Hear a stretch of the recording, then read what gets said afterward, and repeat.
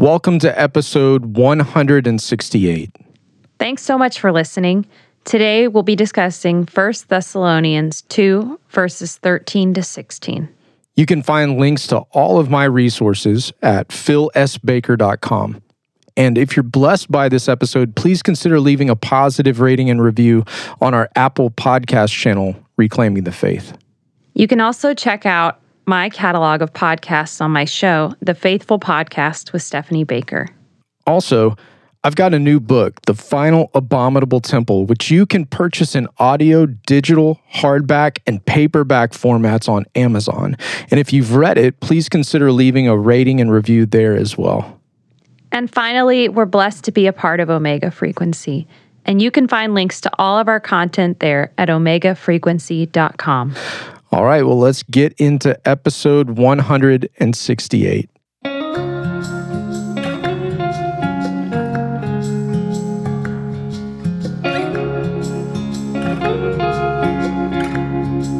All right, Steph, so we're getting into a very difficult subject matter, especially considering all that's going on in the world today.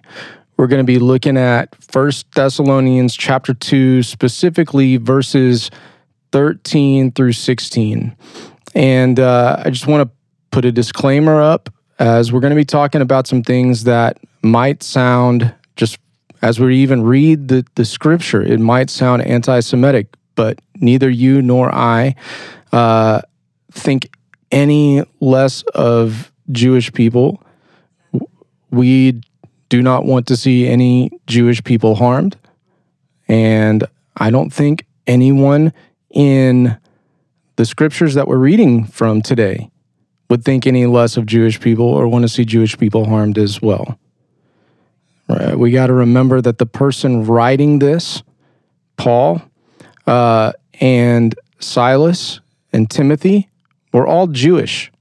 Now, Timothy, to be fair, his father was a Gentile, but his mom and his grandmother were Jewish. Like I said, Paul and Silas, they're both Jewish people. They don't want to see harm happen to the Jewish people, which is why, even though they're being persecuted, especially in their first missionary journey in the southern Galatia area of Iconium, Lystra, they continue to keep on going to the synagogues. After they say, enough of this, we're going to the Gentiles, they're like, going right back to the synagogues, right? So Paul definitely wants all people to be saved, and especially his countrymen. We got to remember in Romans chapter 9, he talks about how desperately he wants his fellow Jewish friends, family, just people to be saved, that he wishes that he could basically go to hell if that would mean that his Jewish brethren, according to the flesh, would be saved. So it's just something to keep in mind. This is not anti-Semitic in any way. And we're going to see that as we go along. Paul is actually saying a message that other Jewish people in the gospel and in Acts have said as well. Okay? So let's get into this. If you don't mind, Steph, we'll read verse 11 through 16 just to give a little bit of context. For you know how, like a father with his children, we exhorted each one of you and encouraged you and charged you to walk in a manner worthy of God, who calls you into his own kingdom and glory. And we also thank God constantly for this, that when you received the word of God, which you heard from us, you accepted it not as the word of men, but as what it really is, the word of God, which is at work in you believers. For you, brothers, became imitators of the churches of God in Jesus Christ that are in Judea. For you suffered the same things from your own countrymen as they did from the Jews, who killed both the Lord Jesus and the prophets, and drove us out, and displease God and oppose all mankind by hindering us from speaking to the Gentiles that they might be saved, so as always to fill up the measure of their sins. But wrath has come upon them at last. All right. When Paul talked about walking in a manner worthy of the God who calls you into his own kingdom and glory, he said that kind of stuff in Philippians, if you remember. And he talked about live as a citizen, as a citizen of heaven, basically. And so we're supposed to citizen that. And so walking in a manner worthy of God's kingdom, we talked about last time, would be living like a citizen of heaven. And we read the Beatitudes to close out that last episode. And one of the last ones was, blessed are those who are persecuted for my name's sake, for theirs is the kingdom of heaven. And that's exactly what Paul and Silas and Timothy are doing. That's what happened to them at Philippi. They were persecuted for God, for Jesus' name's sake. They were persecuted in Thessalonica for the sake of the name of Jesus.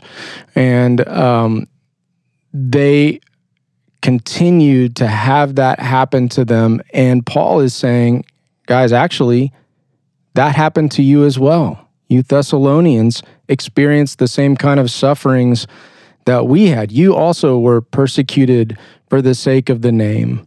And the reason that they were willing to do that is because they received the word of God as what it is, truly the word of God, not the word of men or false prophets or anyone trying to just collect money or build their platform or anything like that. Paul and Silas and Timothy were speaking the very testimony of Jesus Christ. And for the most part, the Thessalonian believers received it, and it performed its work in them. They became imitators of Paul and Silas as they imitated the Lord and really lived out the gospel message. They repented of their sins. They turned away from idols to serve the living God, and in the midst of much persecution, and did it with grace. And they continued to be evangelists out throughout that area that they are in, so that everywhere Paul is going, the reputation of the Thessalonians is heard. So they're setting an example for surrounding communities, which is pretty amazing. But well, let's talk about these words received a little bit. They received the word and they accepted the word. So this received word, paralambano, is kind of like someone who aggressively lays hold of something. Have you ever seen a kid aggressively lay hold of a gift? Yeah, for sure. What comes to your mind there? I mean, if you see, well, maybe not even a gift for them, but if it's like the last of something, I've seen a lot of students in my class that will dive to go grab the last piece of candy, or they're going to get it for themselves. Yeah, for sure. For sure. It would make me think about like how we celebrate like Adoption Day for our kids, and sometimes they see a present and they're like, sometimes they're hesitant, and other times they go get it. And they aggressively rip that wrapping paper, off, and it's still a gift. Right. Even though they're aggressively going after it. And if they just leave that gift there unwrapped, it's still a gift, but it doesn't become theirs because they don't want it. Right. But the Thessalonians aggressively laid hold of the gift of the grace of Jesus Christ. And they took hold of that word of God and internalized it. That word accepted, dekomai, means to like welcome someone into your home. So it would be like you have a guest that wants to come, and the paralambano is like grabbing the guest and bringing them in. And the dekomai is like being so hospitable in one sense. Like, come, sit in this chair. What can I get you? Make yourself at home. This very welcome receiving, but it also involves this high level of self-involvement. And so the Thessalonians did that with the Word of God, which is, it's really cool to think about. The testimony of Jesus, which doesn't make sense in a lot of ways as you're reading those Beatitudes. Any of those Beatitudes that you remember just don't seem to make sense from like just a normal person perspective. That the meek shall inherit the earth. Yeah. I mean, it doesn't seem like these people, I mean, meekness has like, at least in a general sense, it's almost got like this timidness to it and the way that it sounds. Like the ones that are passive almost are the ones who are going to inherit the earth. I mean, it just doesn't make sense. We think the opposite, the aggressive ones, the ones that seek after it and, make it their end. Yeah, and meekness has this aspect of gentleness, though. So the kingdom of God is aggressively moving forward. It's violently moving forward, and the violent, lay hold of it, but it's with gentleness at the same time. You got to think about like Jesus is aggressively and violently pushing his kingdom forward into the earth, but he is doing that in this gentle way toward people as well. He's very much like, it's self-control, where people are trying to kill him all throughout his life. He may call them to repent, but he doesn't throw them off the cliff like they're trying to throw him off the cliff in his hometown. He's always like checking any kind of fleshly temptation, keeping himself restrained to only do what God is calling him to do and no more. It's emptying himself of his right to do, what he maybe wants, Yeah. Now, this word, it performs its work in them who believe. That's an awesome phrase there. What are some of the things, Steph, that should happen in a believer's life if they're sincere? Well, I mean, they should show evidence of fruit of the Spirit, probably. Yeah. Love, joy, peace, patience, kindness, goodness, faithfulness, gentleness, and self-control. For sure. Now, are those going to automatically spring up? Possibly, but probably not. Yeah, it's probably going to be developed through time spent with the Lord and through life experiences. Yeah. It's kind of like that parable of the mustard seed. And so it is really there in the ground, and it's growing, but it starts off kind of small maybe. But it is smoothly, gently moving in an aggressive kind of way to take over the whole garden, in a sense. But it's slow, but steady growth. Yeah. So performing its work in them who believe, if the seed is the Holy Spirit that's put into us, which is another of the same kind like Jesus, which is kind of maybe why Paul in Philippians 1 calls the Holy Spirit the Spirit of Jesus. Luke calls that the Holy Spirit the Spirit of Jesus in Acts chapter 16.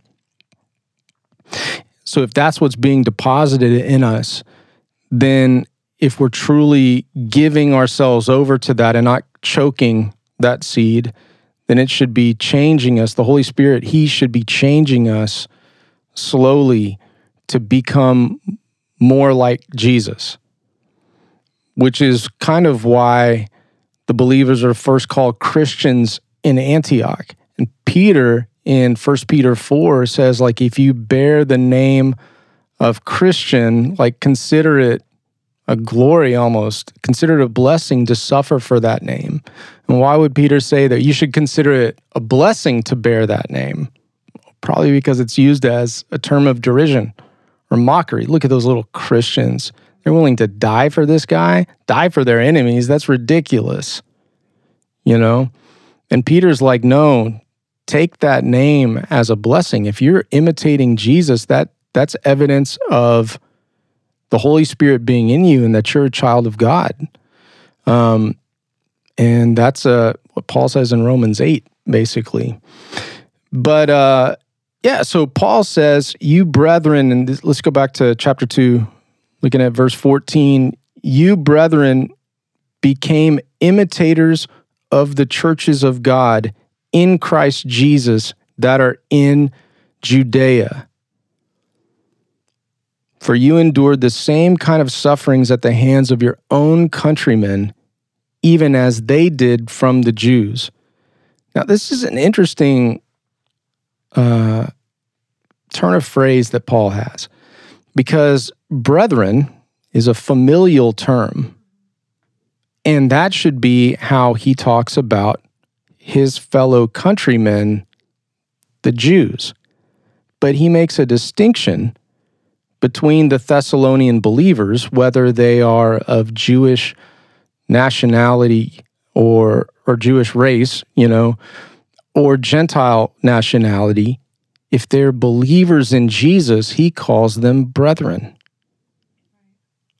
And yet he distances himself from these particular Jewish people who are persecuting those who believe in Jesus. He calls them the Jews. What do you think about that? I mean, I keep thinking about how it seems, maybe harsh what Paul is saying, but I think that when you think about the Jews, like something that's really striking me is just how committed they were to preserving or keeping things holy and set apart. And, the idea that this Messiah was not what they had expected, even though it was fulfilling all these prophecies, Jesus did not come as they expected, means that he was not truly Messiah in their eyes. And so they're trying to protect and preserve, but they're going about it in a way that is preventing the actual good news of Jesus from being spread. So, it's really unfortunate that they are putting so much effort into trying to, quote unquote, like please God with these actions, but instead they're missing that God came in the flesh and that they are going to, just like everybody, they're going to face judgment one day, and they don't know Jesus as their Savior. Yeah, because Jesus is that promised seed of Abraham that would come and be a blessing to the world.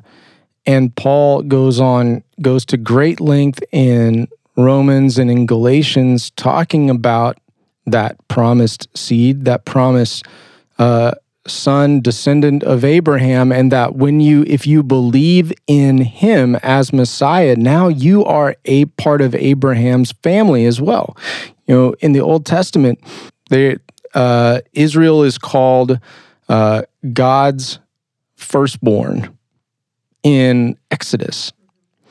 So they're part of the family of God in a sense. And so now if you are believing in Jesus as that promised seed of Abraham, the descendant of David as well, then now you've been born again into God's family. So these are now your brothers and sisters.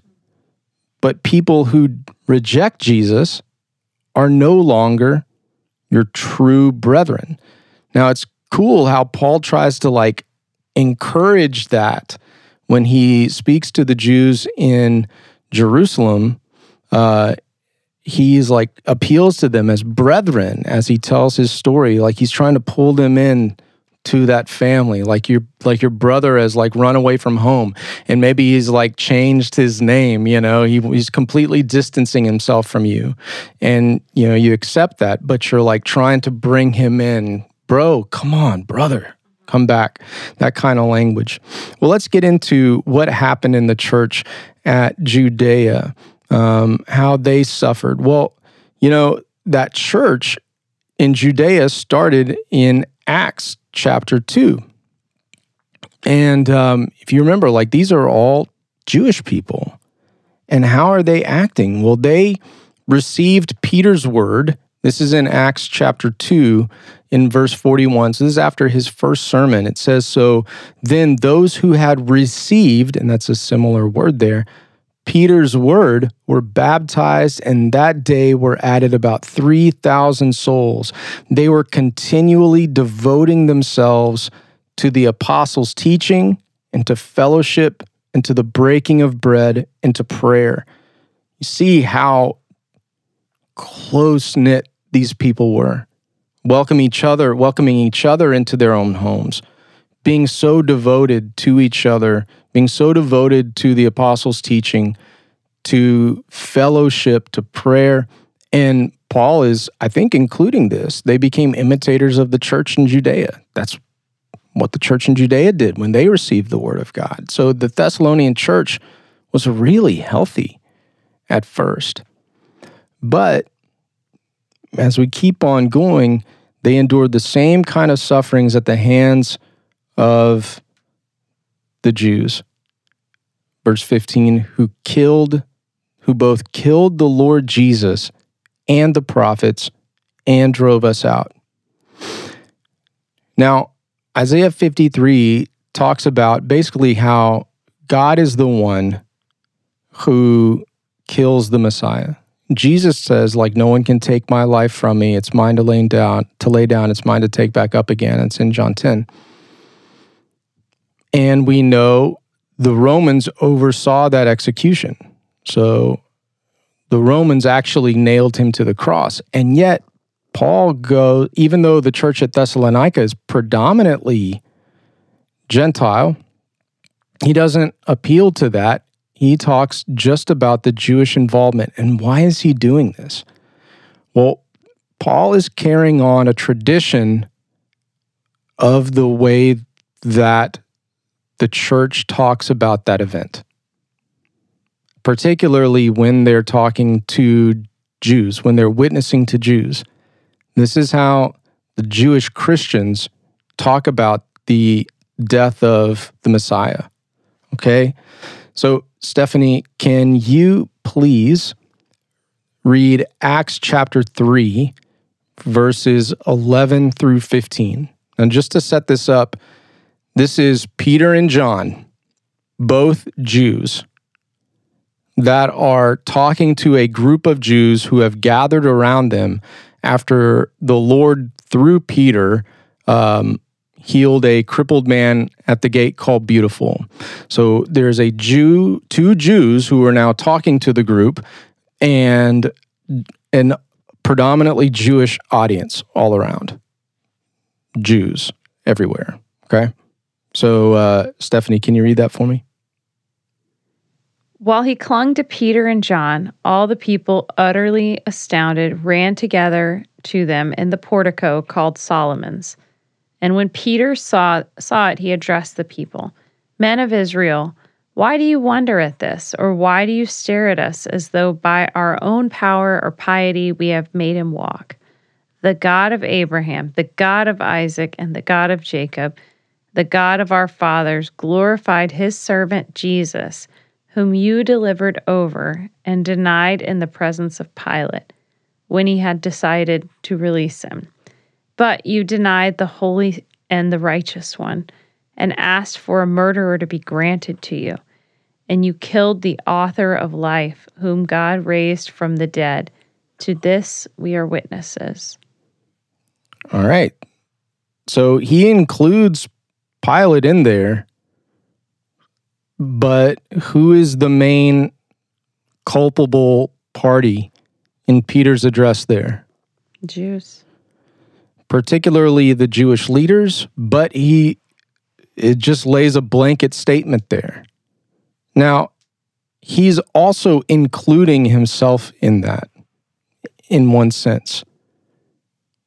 You remember, look at verse 14. He says, "You denied the holy and righteous one." Well, Peter did that too. He denied Jesus 3 times.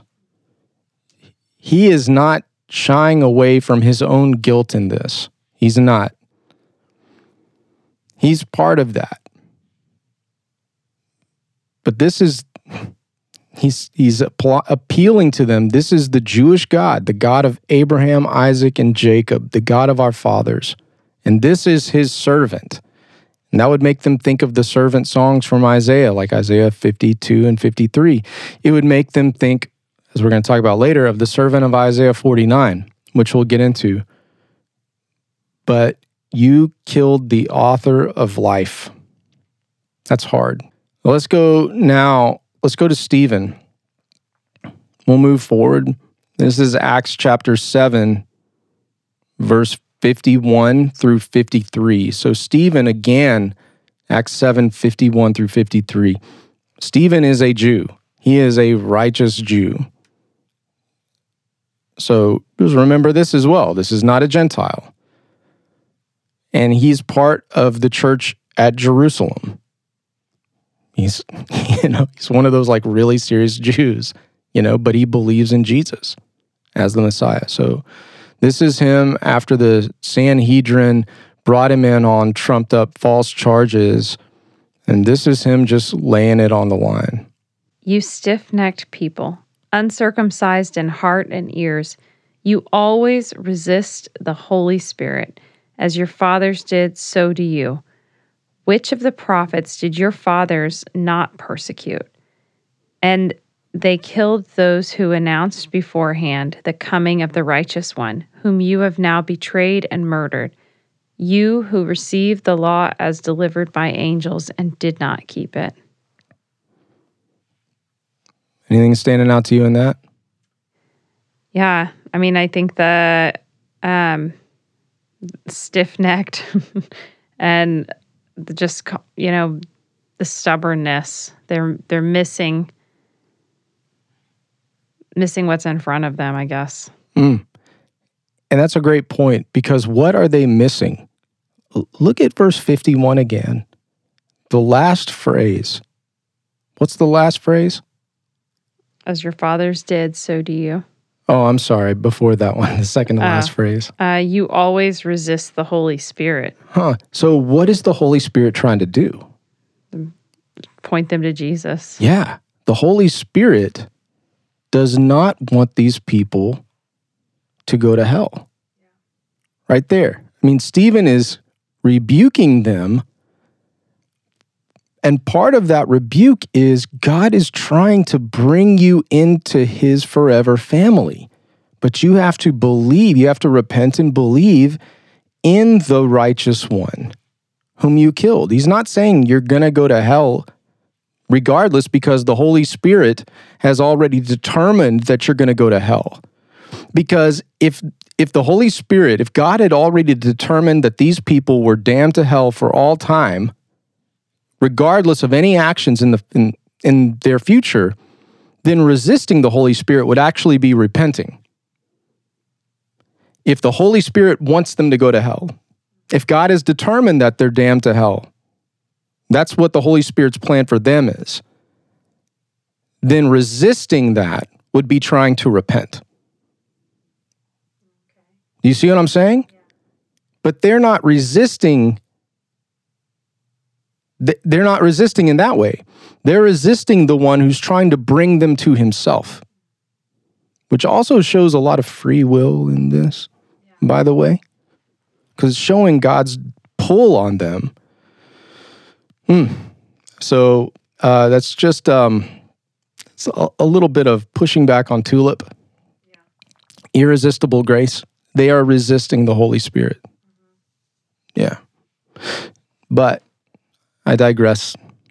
Let's keep on going. I do want to share a little bit of early Christian stuff, because this is an early Christian podcast.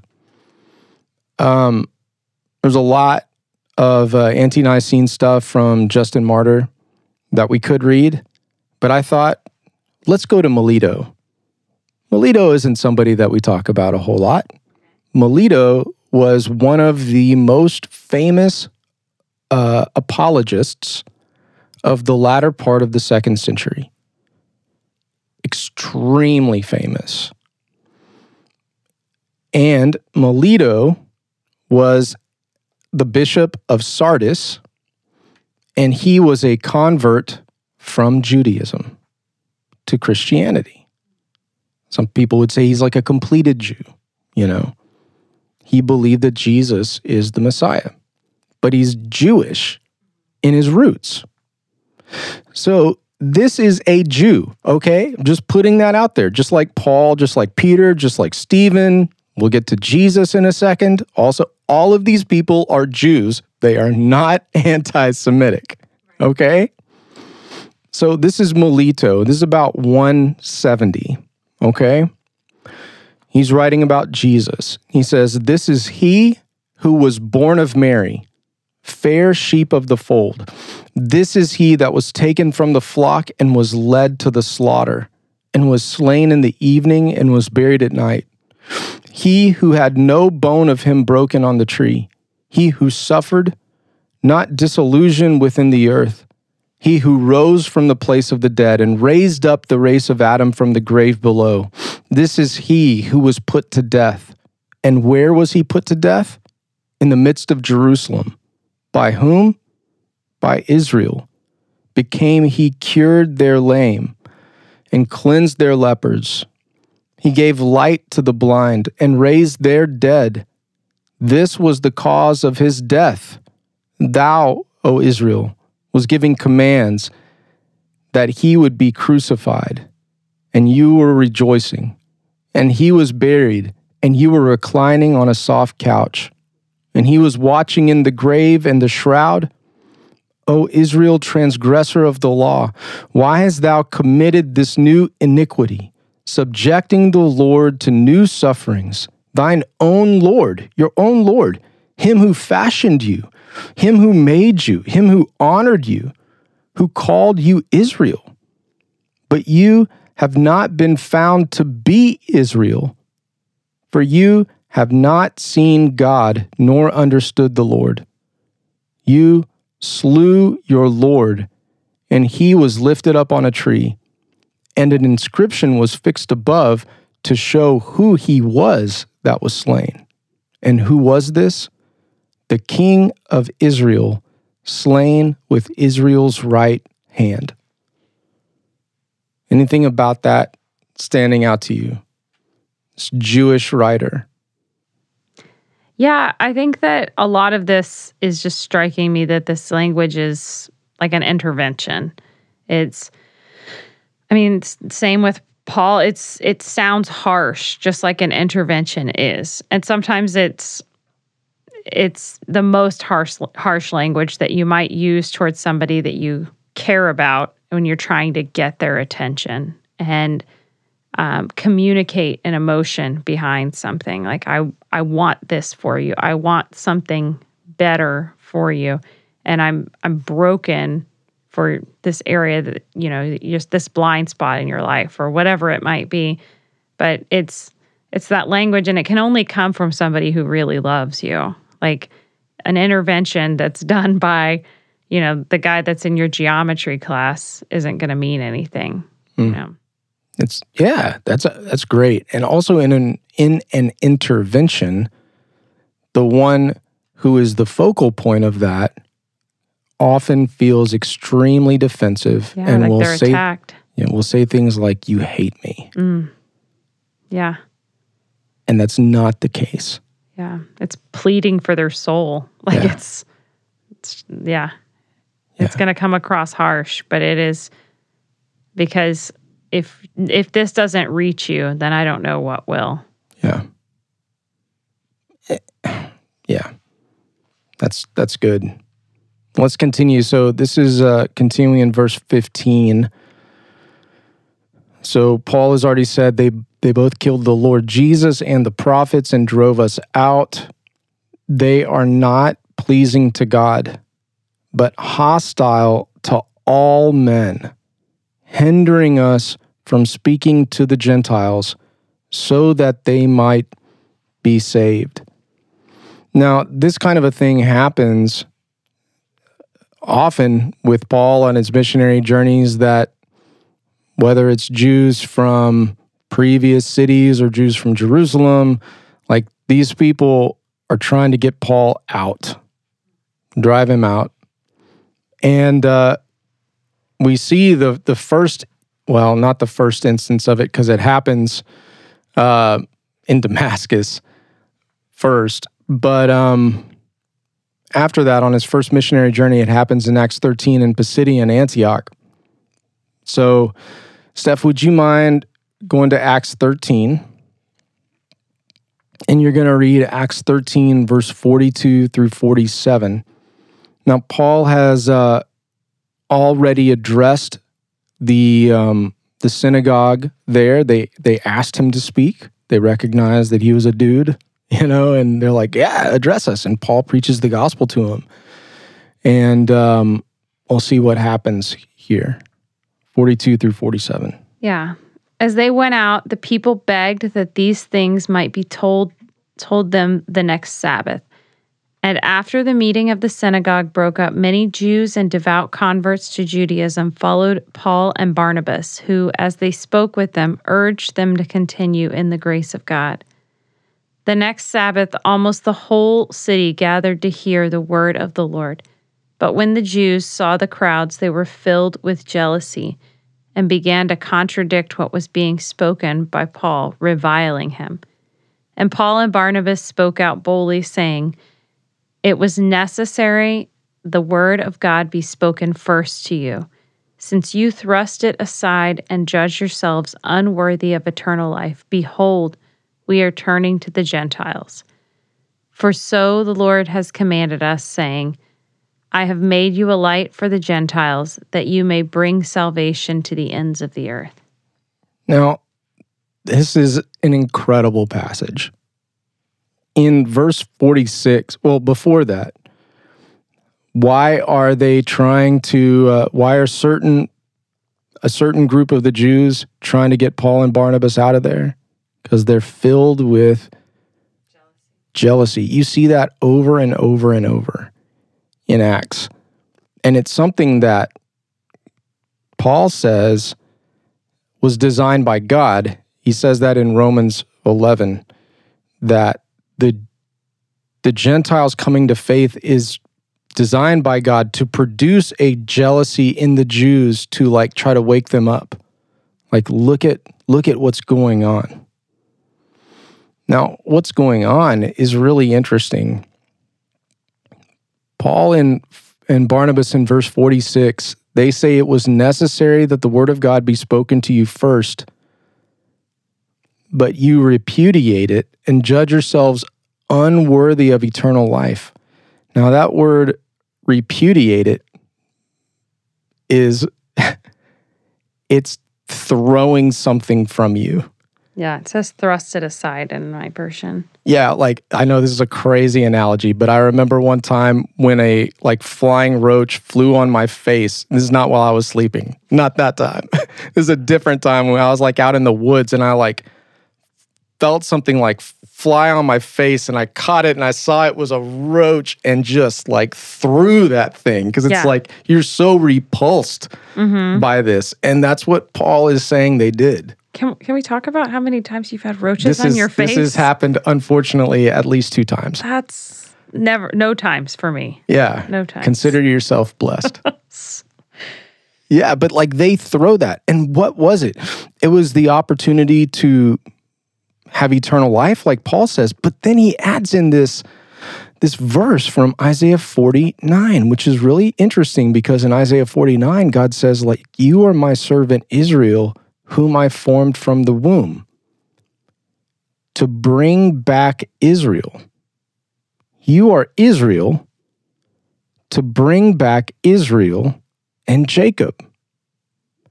But it's too small of thing. It is too small of a thing for you to just bring back Israel in Jacob, for I have appointed you to be a light to the nations and to bring my glory to the ends of the earth.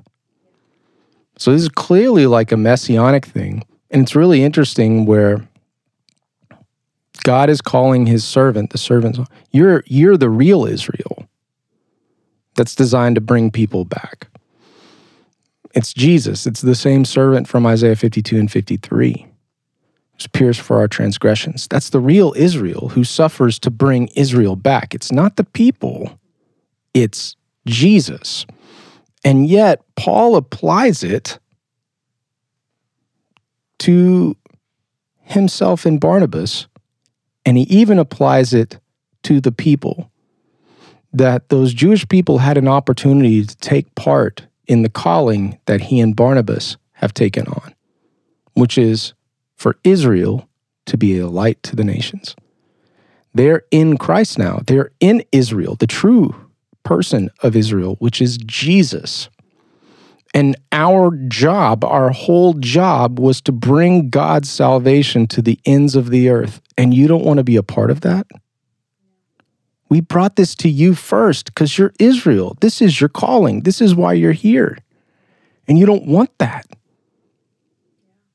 And notice how he doesn't say God judged them unworthy of eternal life. He says, you judged yourself unworthy of this. You didn't want that. You viewed it like a cockroach on your face. Get that as far away from me as possible. Yeah, he's offering them what was to be their inheritance, and they're rejecting it. So it wasn't what they expected. And for people that know the book so well, that's unfortunate. You know, you have an idea of how something is going to be, but there is all these prophecies that are being fulfilled in Jesus, and they still, have been blinded to that. Yeah. Yeah. God wants all people to be saved and to come to repentance, right? Yeah. And we to know see this Jesus over and over and over. And Paul is saying that these people are hindering us, and that's why they're hostile to all men. All right, so what's the result of that, though? Because they are judging themselves unworthy of eternal life. So let's continue back in 1 Thessalonians 2. Can you do me a favor and read verse 15? Start in the second part of that where they are not pleasing to God, but read all the way through 16. So 15 and B through 16. Drove us out and displeased God and opposed all mankind by hindering us from speaking to the Gentiles that they might be saved, so as always to fill up the measure of their sins. But wrath has come upon them at last. All right, so that phrase, with the result that they always fill up the measure of their sins, is actually first found. Like when I saw this, I was like, I've seen that before. I've seen that before.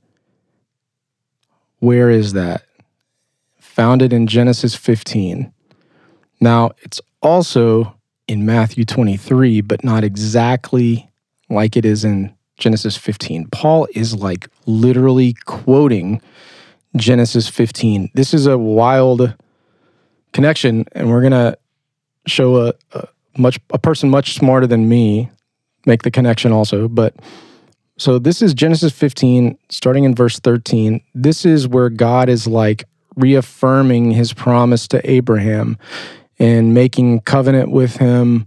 And Abraham believed God, and God credited to him as righteousness. That's all in Genesis 15. Then starting in verse 13, God said to Abraham, "Know for certain that your descendants will be strangers in a land that is not theirs, where they will be enslaved and oppressed 400 years. Egypt, right? But God had called them into the promised land. But first they got to go to Egypt. So why do they have to go to Egypt for 400 years? Well, there's a reason. 14, but I will also judge the nation whom they will serve, and afterward they will come out with many possessions.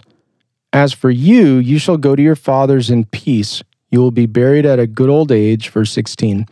Then in the fourth generation, they will return here, the promised land, for the iniquity of the Amorites is not yet complete. Now, has not been filled up. The iniquity has not been filled up to the full measure. It's like basically word for word. Now that's really interesting. So God was being patient with the Amorites, calling them to repent in different ways, giving them time. They're not, but there's a certain point where God says no more, and then judgment comes. Now, these Amorites, with the addition of the Canaanites, the Jebusites, the Hittites, all that kind of stuff, like they're going to be completely wiped out by God. At least that's the plan. That they would have the harem pronounced on them, which means the ban, which means you kill every man, woman, child, animal, everything, completely wipe them out, so that God's people can receive their inheritance. Paul uses that same phrase. So this is G.K. Beale in his commentary on 1st and 2nd Thessalonians. It's a little bit long. Try to stay with me, okay? Because he's speaking about this whole phrase, this phrase and this verse, and how it connects to Jesus as well, okay? So he says, the concept of filling up sins occurs elsewhere at significant redemptive historical epochs to describe the opponents of God's plan to subdue the earth with his truth by his redeemed people. God stated in each case that his enemies had to complete a certain amount of sin before they could be considered ripe for definitive judgment, which would always conclude a particular epoch and launch another. For example, God prophesied that Abraham's descendants would not emerge from Egypt until the sin of the Amorites was filled up. Israel's rejection of Jesus fulfilled or completed the prophecy that God would blind the nation spiritually. Israel's hardening is a decisive judgment that has come upon the majority of the nation. The closest New Testament parallel to our verse is in the gospel material, especially Matthew 23, 31 through 38. That's in the 7 woes. What do you Pharisees, scribes, teachers of the law, right? There, Jesus tells the Jewish religious leaders to fill up the measure of their ancestors' sin, which included killing and persecuting or pursuing God's prophets, sages, and teachers. That they always or continually fill up the measure suggests that more than the Jewish generation of Paul's day is in mind. All prior Israelite generations who sinned in the same way are in view, though the present generation is the focus, since in them the sin of the nation as a whole comes to a climactic conclusion in the rejection of Jesus Christ. So that's a lot. Yeah. It's a lot, but basically what Beale is saying is that Paul is continuing to preach what Jesus preached. And you see that over and over through his letters. Paul is not preaching a different gospel than Jesus. Paul is preaching Jesus' word. He teaches by the word of the Lord. He brings that, and you'll see that over and over in 1st and 2nd Thessalonians. He's just saying what Jesus said. and Jesus is a Jew. But Jesus also, at the end of Matthew 23, he's like, "O Israel, how I long to gather you like a mother hen to her chicks, but you are unwilling." But that's his heart.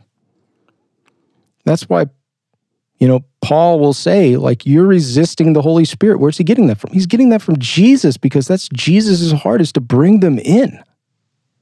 That's what he wants. Any thoughts? No, I mean, I think it's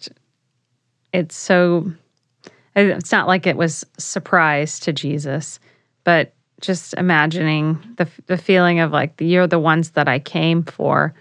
And I know that there are plenty that chose to follow Jesus that, were of Jewish heritage, and they chose to follow Jesus. But just that he came and he suffered to demonstrate his love for the world, but specifically he came, to the Jews first, but to be, rejected in that way, it's so hard, but yet he still comes at it with a father's love.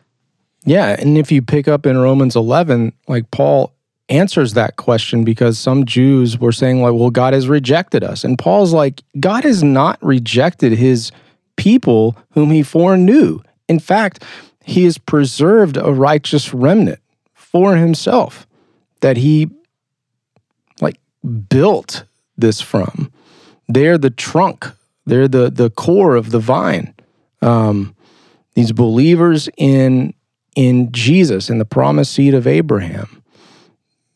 God has preserved that. And Paul's like, I'm proof. I'm proof of that. That God has not rejected his people. Stephen is proof. Peter, John, Jude, James.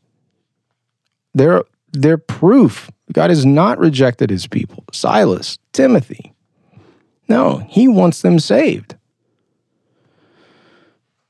So, but they have to believe in Jesus. Let's come to this last phrase. But wrath has come upon them to the utmost. Now, he's not talking about all Jewish people. The reason that he says the Jews, he's saying that he's like separating them from the brethren, who include Jews at Thessalonica. He's separating from them because they have separated themselves from Jesus. They do not believe in Abraham's promised seed descendant. So they have separated themselves from God through unbelief. Paul says in Romans that only one thing can separate you from the love of God, which is in Christ Jesus. Only one thing.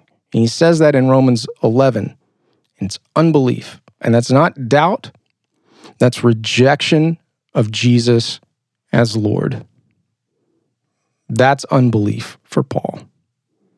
That can cut you off. It does cut a person off. And the Jews have been cut off. Not all, but the majority. Yet Paul says in Romans 11 that if they repent of that in belief in Jesus, they will be brought back in. But as it stands right now, they are cut off from their inheritance, from eternal life. Is Paul just making that up, or is he quoting Jesus? Does Jesus have anything to say about that?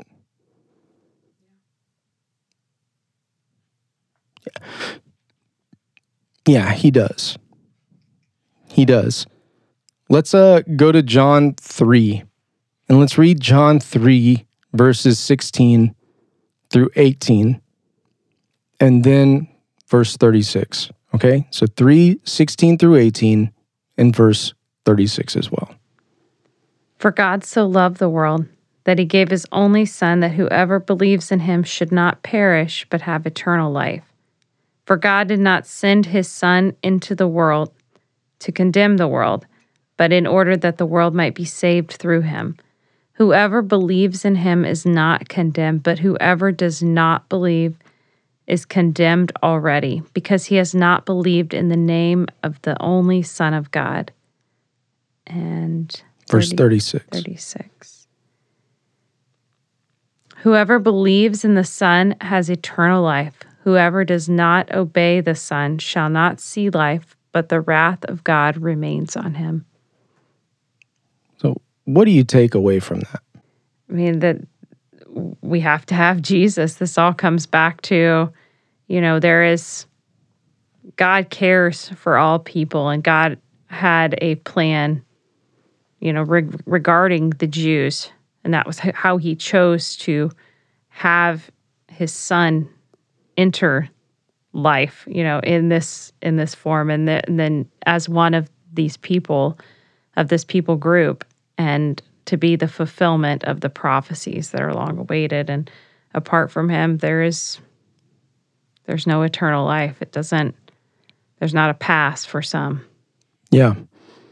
Now it's interesting how that concludes in verse 36. He who believes in the Son has eternal life, but he who does not obey the Son will not see life, but the wrath of God abides on him.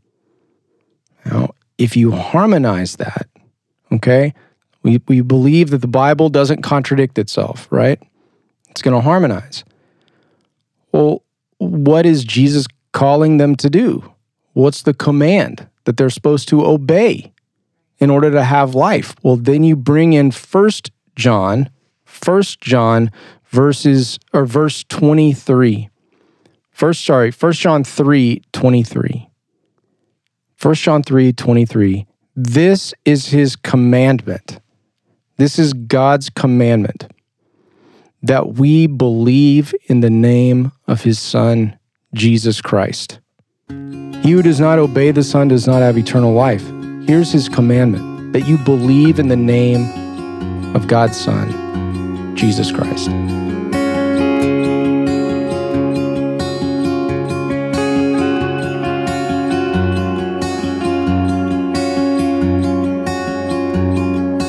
Even the darkness is light. There's no surprising you.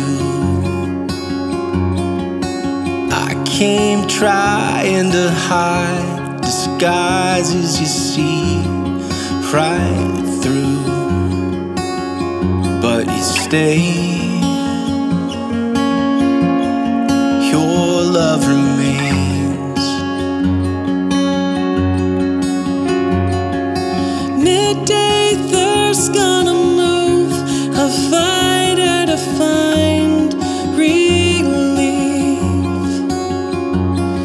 The drive for survival can blind us to idols that end in tragedy, but you stay.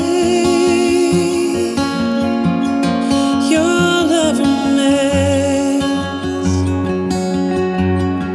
Ooh, 'cause the one who knows the best also loves us most, and yet we forget with each sunrise.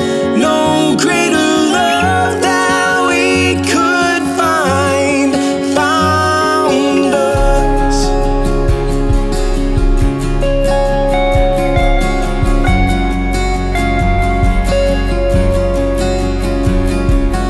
I've been waiting my turn with anger that burns so bright. Now I'm getting used to the deepest of blues as the years